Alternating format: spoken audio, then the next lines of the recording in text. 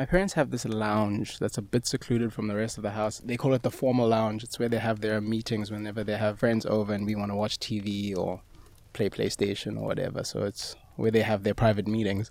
And whenever I'm home since leaving Johannesburg, I use that space as a studio space. I set up a little pseudo studio in there, and that's where we work out of. And a lot of magic has happened in that room. Nalingi was recorded, like the top line was written in that room.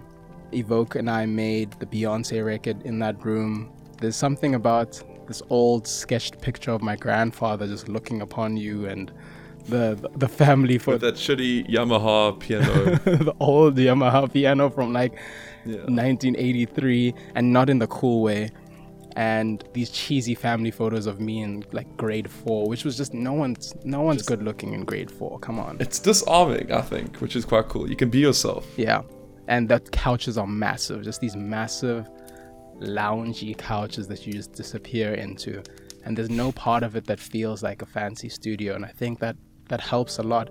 We found that even with Reiki, some of our best stuff with her was when we were just hanging out in a home or in a bedroom making beats versus in a multi-million rand setup that can feel quite weighty and feels like every second that I'm here and not performing, I'm chowing money, which in many cases is true.